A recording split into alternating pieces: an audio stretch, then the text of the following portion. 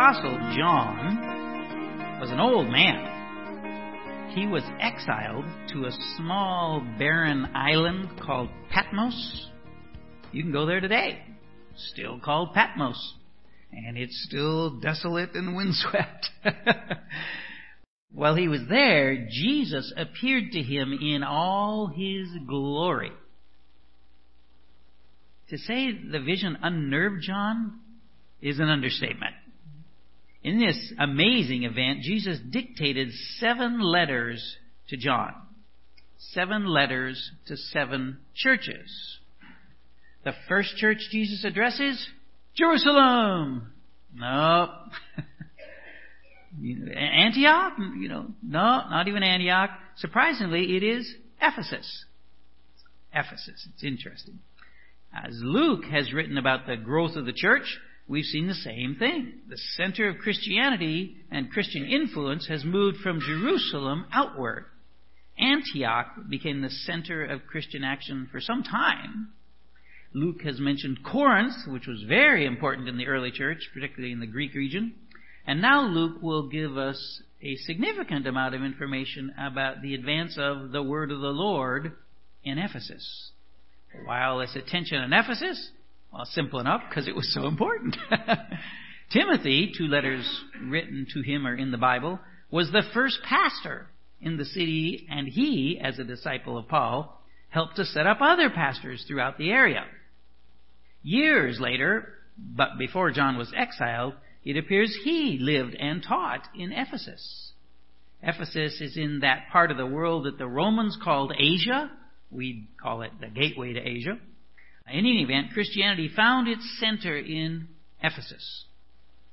Reading the letter that Paul wrote to the Ephesians, a little contemplation will lead a person to believe that the church there expressed the epitome of Christian living.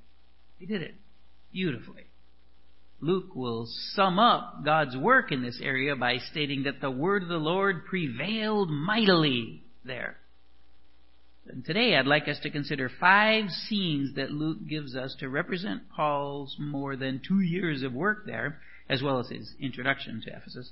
And I believe from this that we'll be able to gain some understanding of how God's word could prevail mightily in Westport, in South Beach, and all the world for that matter. Let's pick up with Paul as he testifies to love and his work in Corinth, as he ends his work there. After this, Paul stayed many days longer and then took leave of the brothers and set sail for Syria, and with him Priscilla and Aquila. And they came to Ephesus, and he left them there. But he himself went into the synagogue and reasoned with the Jews. When they asked him to stay a longer period, he declined. But on taking leave of them, he said, I will return to you if God wills. And he set sail from Ephesus. This introduction to Ephesus, it's similar to many of Luke's narrative introductions. First, he reminds us of the dynamic duo he earlier introduced. Apparently they set up a new business location in Ephesus as well as helping to spread the good news. Luke is not saying, by the way, that the husband and wife team did not go to the synagogue with Paul, but rather that they stayed in Ephesus, whereas Paul only visited for the moment.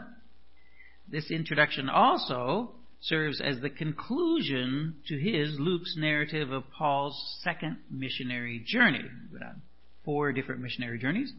Paul is going back to visit many of the churches at which he taught earlier, and he's attempting to get to Jerusalem relatively quickly, probably for a festival, perhaps Passover, which is why he does not want to stay at this time.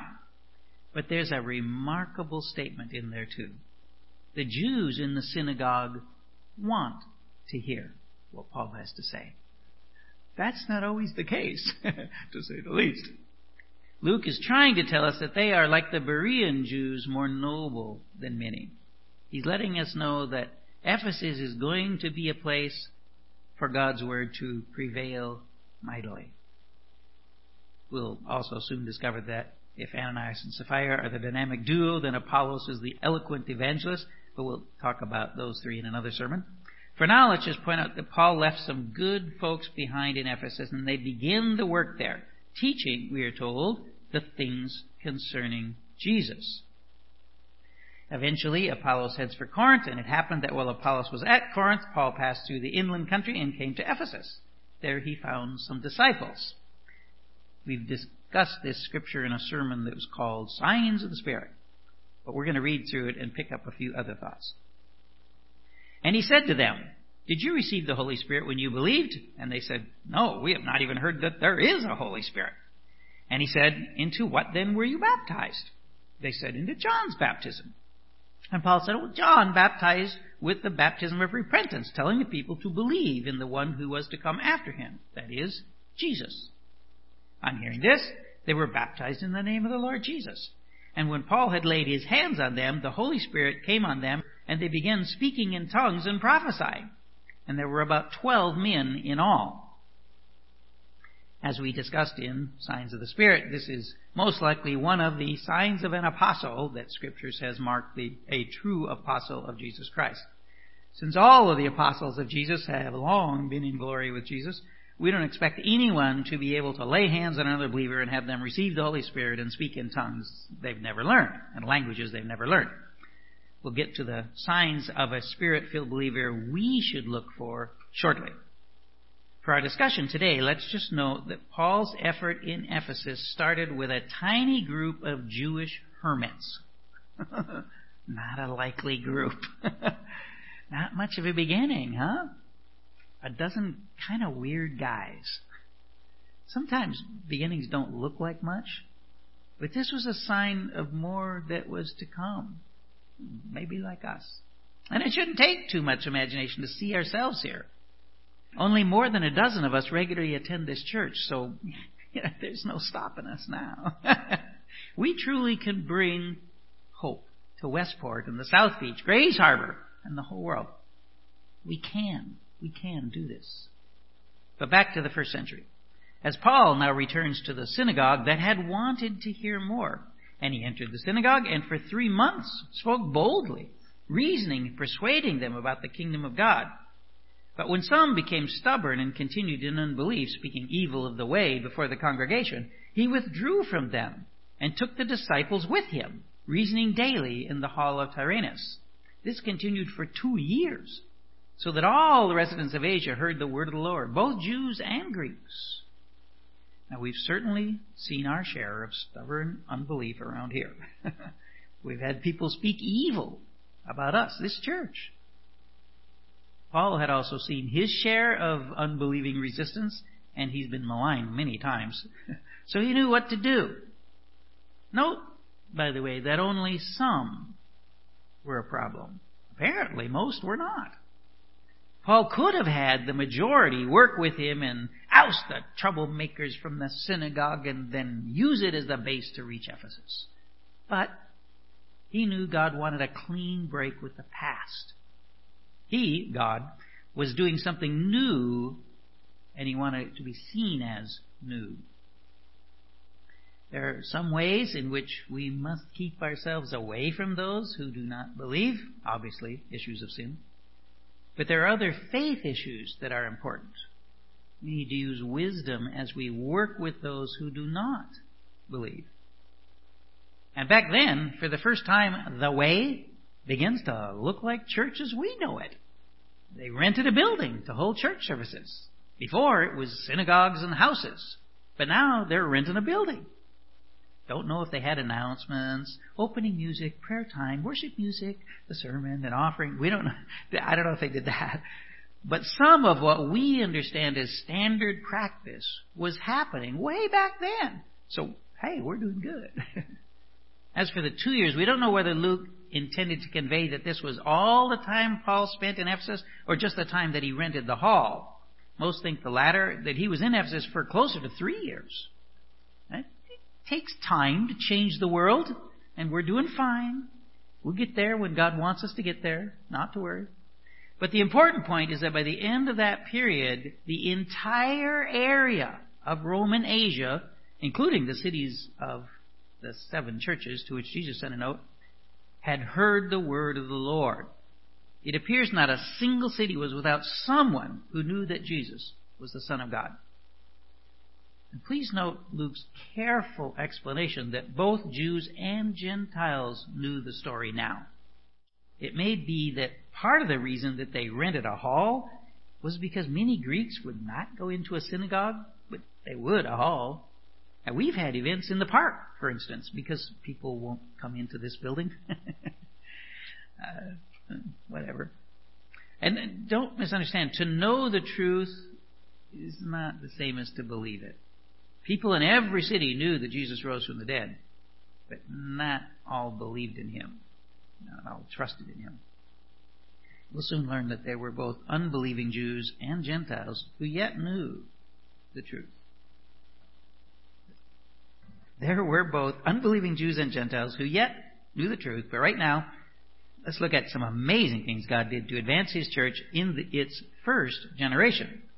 And God was doing extraordinary miracles by the hands of Paul, so that even handkerchiefs or aprons that had touched his skin were carried away to the sick, and their diseases left them, and the evil spirits came out of them. Now, wow, that is amazing. Now, please note, as we did in Signs of the Spirit, that the apostles were given the power to effect miracles. They could just decide and do it. No one today has that sort of power from God. And again, as we said back then, it's not that God cannot do miracles today. He can. Never a good idea to tell God what he can and can't do. But there are no apostles walking the earth with us who have the authority to effect miracles like they did. The sign of the Spirit in a person's life now, the Bible says, is a demonstration of love, joy, peace, patience, kindness, goodness, faithfulness, gentleness, self-control. That's the sign of a person in whom the Holy Spirit lives. Is your life ever becoming one in which people see love and joy and peace and patience and kindness and goodness, faithfulness, gentleness, self-control? One who definitely does not have the Spirit in the life will practice and display sexual immorality, impurity, sensuality, idolatry, sorcery, enmity, strife, jealousy, fits of anger, rivalries, dissensions, divisions, envy, drunkenness, orgies, and things like these. Yes, these are the list that none other than the Apostle Paul gives us in his letter to the Galatians. You see, people might be able to fake miracles today. They still do it. But carefully watching someone for a year will let you know their relationship with God. Okay, usually takes much less than a year. When we choose people to work with, especially within the church, we need to examine their lives. It's a scriptural requirement, by the way. It's one of the reasons in our own constitution here, we require that a person be a member for a full year before they can even be considered for a position of leadership within the church. Well, back to the scripture, and now, as an example of faking Christian life. Listen to this great and kind of funny story. Then some of the itinerant Jewish exorcists undertook to invoke the name of the Lord Jesus over those who had evil spirits, saying, "I adjure you by the Jesus whom Paul proclaims." 7 sons of a Jewish high priest named Sceva were doing this. But the evil spirit answered them, "Jesus I know, and Paul I recognize, but who are you?" And the man in whom was the evil spirit leapt on them, mastered all of them, and overpowered them, so that they fled out of that house naked and wounded. Isn't this a great story? Whenever I hear someone say something like, "We need more miracles in the church today," I always think of this story. You want miracles? Great. You go out and do them. I'll let God do his own thing. But these guys, they wanted to pretend that they were tight with God. Well, at least that they were as spiritual as Paul. They wanted to appear spiritual, not actually be spiritual. Just look good for the show, as it were. But God doesn't tolerate fakes. Truth is, they didn't even understand. They thought it was all about magic incantations. Say just the right words, in just the right order, and poof, you'll get what you want. Abracadabra, right? What? It's not like that. That's why we here make such an emphasis on the relationship you have with Jesus Christ. When a person who thinks they're a Christian, but they're not, truly considers what it means to have a relationship with Jesus, they should question their faith. But people who play Christianity get so used to the hypocrisy, they don't even realize the words have meaning. Relationship with Jesus, for them, simply becomes an incantation. It's devoid of any meaning. It's very sad. Point is, the Bible isn't a good luck talisman. It's not like those cheesy movies where the guy holds it up so the vampire can't get him. No. The words of the Bible are not mantras to chant. They have meaning. It is the meaning that is important, not that the words get spoken, get chanted out. So what do you do when someone doesn't even understand that there is a meaning in the message? What do you do when they claim to be a great Christian, but we've watched their life for a while and we see more of the works of the flesh than the fruit of the Spirit? Well, we usually don't have to do anything.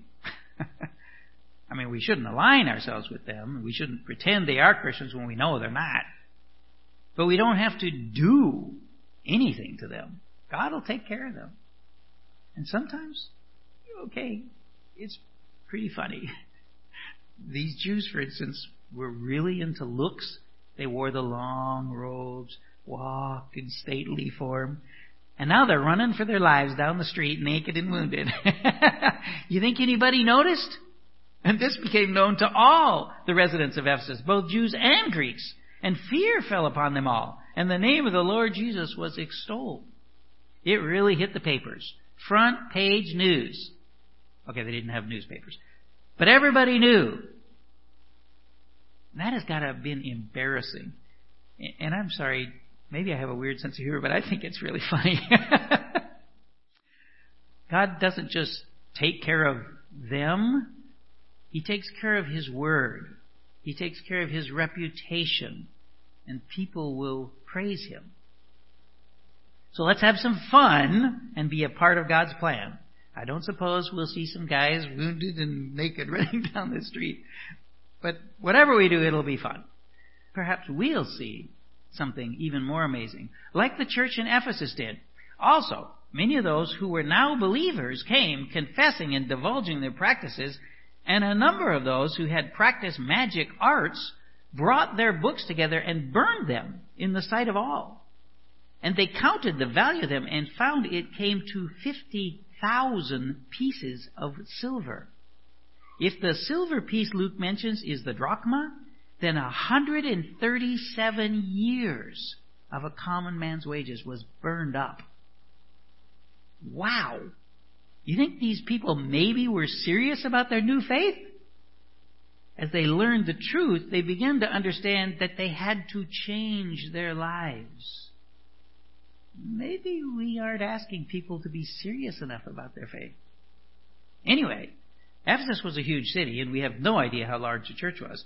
But even if 500 people gave up those evil books, then they each gave up material worth more than 3 months of wages. That's if there were 500 of them. Hey, why not sell it all and use the money to advance the church?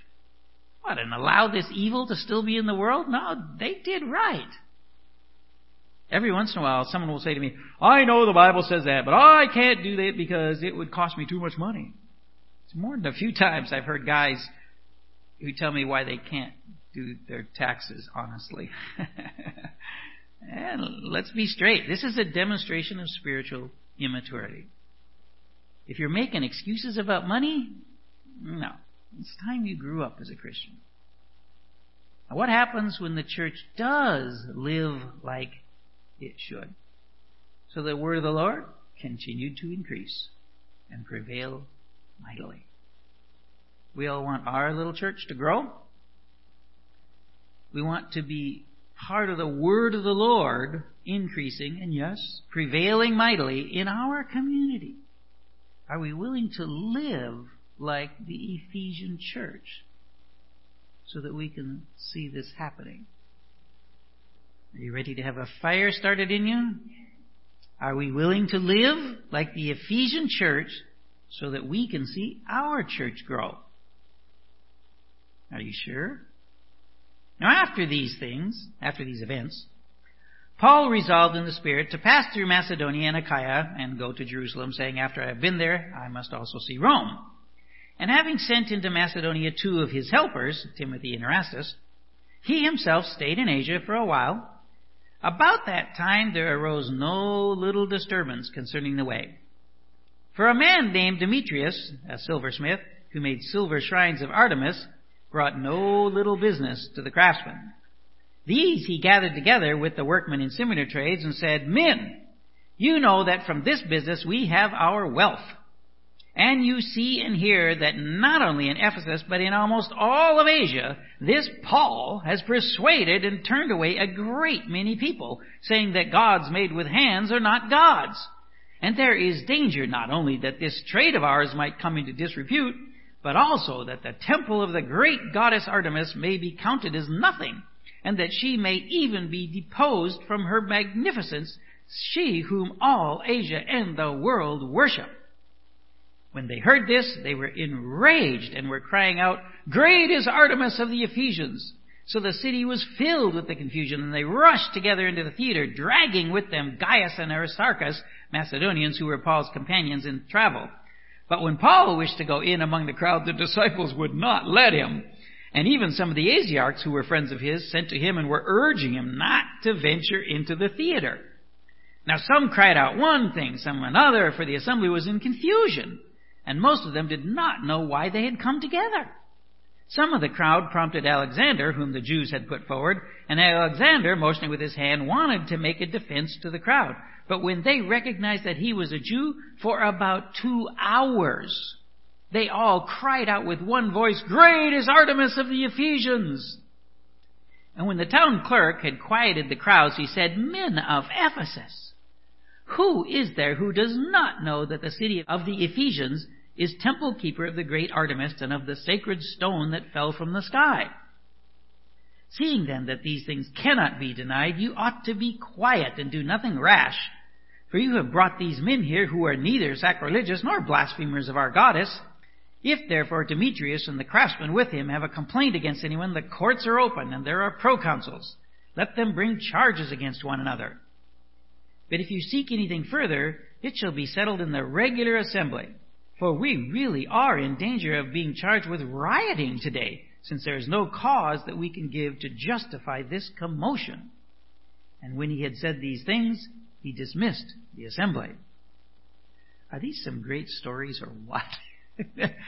Well, the theater in Ephesus would seat 20,000 people. Archaeologists have found it and uncovered it. You can go sit there today. You can sit in those seats. 20,000 screaming, angry people. I'd be a little nervous. God comes to the rescue in the form of an unbelieving government official, but people in the church were in real danger of losing their lives. And yeah, it's usually money. Did you notice Demetrius talked with his fellow businessmen, and the first thing he mentioned was the money, our wealth. When he talked with the populace, it was all about the religion. Things get dressed up like that today as well. And they wanted to tear Paul apart, limb from limb, literally. But God used some wise people to keep him away. Let's listen to the counsel around us when we're in difficult situations. But poor Gaius and Aristarchus, can you imagine being drugged by a mob into a vast army of angry people, most of whom don't know what's going on but figure you're to blame? Takes a lot to keep going in those circumstances. Are we sure we want to be like the Ephesian church? And Paul, his life was in grave danger. So what's he do? After the uproar ceased, Paul sent for the disciples. And after encouraging them, he said farewell and departed for Macedonia. Now, Paul had already planned to leave, of course. And most anybody else would have gotten out of Dodge on the first train. But not Paul. He stays to encourage everyone else. Now, maybe you can do that already. But I'm going to have to pray for that kind of courage. In our own little Ephesus here, we can talk with those who believe, but really don't know exactly what to believe? Well, you can if you get the right training. We just happen to offer that around here. God won't likely give a miraculous sign like He did with those hermits and Paul. But the Holy Spirit will begin to grow fruit in their lives and ours. Love, joy, peace, patience, gentleness, goodness, faithfulness, self-control. You'll see that grow in their lives and yours. Will we continue to do the work God has for us, even in the face of opposition? We will, if we have the Holy Spirit in us. We can be sure that God will take care of the false believers. Let's not worry about them all that much.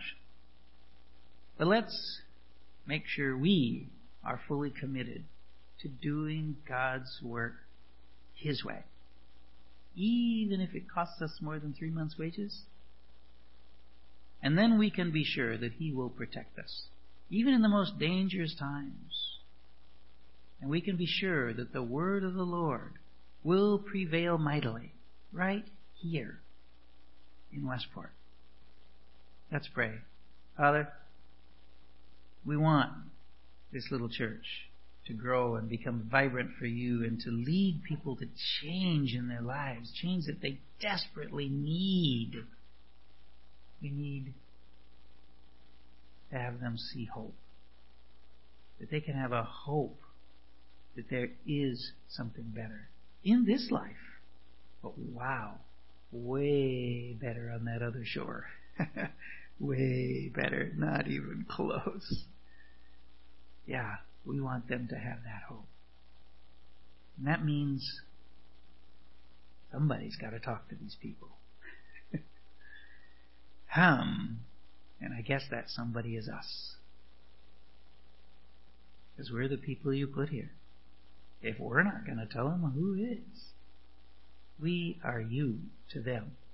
We get to say Your words to them. Yeah, we're going to have to get some courage up. Angry mob. I think I'd rather take an angry mob than some of my relatives. But we need to do it. We need to get up the courage. We need to learn enough. We need to read Your word ourselves before we tell them they should be reading it. Hey, these are the words of life. Well, what do they say? I don't know. I haven't read it in a while. Well, that doesn't work. We got to do our job. We got to do our part. Reading Your word, learning about You. We're already gathering together here, so we know You're helping us do well. And we know we can't do it on our own. Paul's courage came from Your Spirit in him. He himself wrote that he worked in fear and trembling most of the time. But because Your Spirit was in him, he can do amazing things and have courage even to face a mob of 20,000 angry men. Fortunately, some wise people stopped him from trying because he wasn't really ready for that. But he was ready to encourage. And at least we can encourage each other. Help us to do that, and then pray for these people that we've put on the board and others that You bring to our hearts. Help us to pray and pray and pray. The more we talk to You about them, the greater work You'll do in our lives as well as in theirs. And maybe, just maybe, we'll see someone come to You. And the light of life will enter them. And we'll see it in their lives. And the love that they will show. The joy, kindness, the gentleness. All of those things will begin to happen in their life. The self-control, all of it will just flower out. It'll be amazing to see. And in the process, maybe we'll also grow further in those areas. Thank You, Father. In Jesus' name we pray. Amen.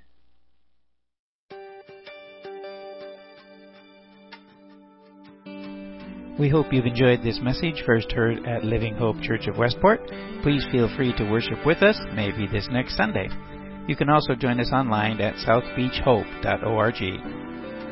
We'd appreciate your financial support if that is possible. We are a tiny church in a small town, but at least, with the help of sermon.net, we can share the good news with you and everyone around the world. Hopefully we'll someday be able to worship God together in person, if not in Westport, at least in the rapture.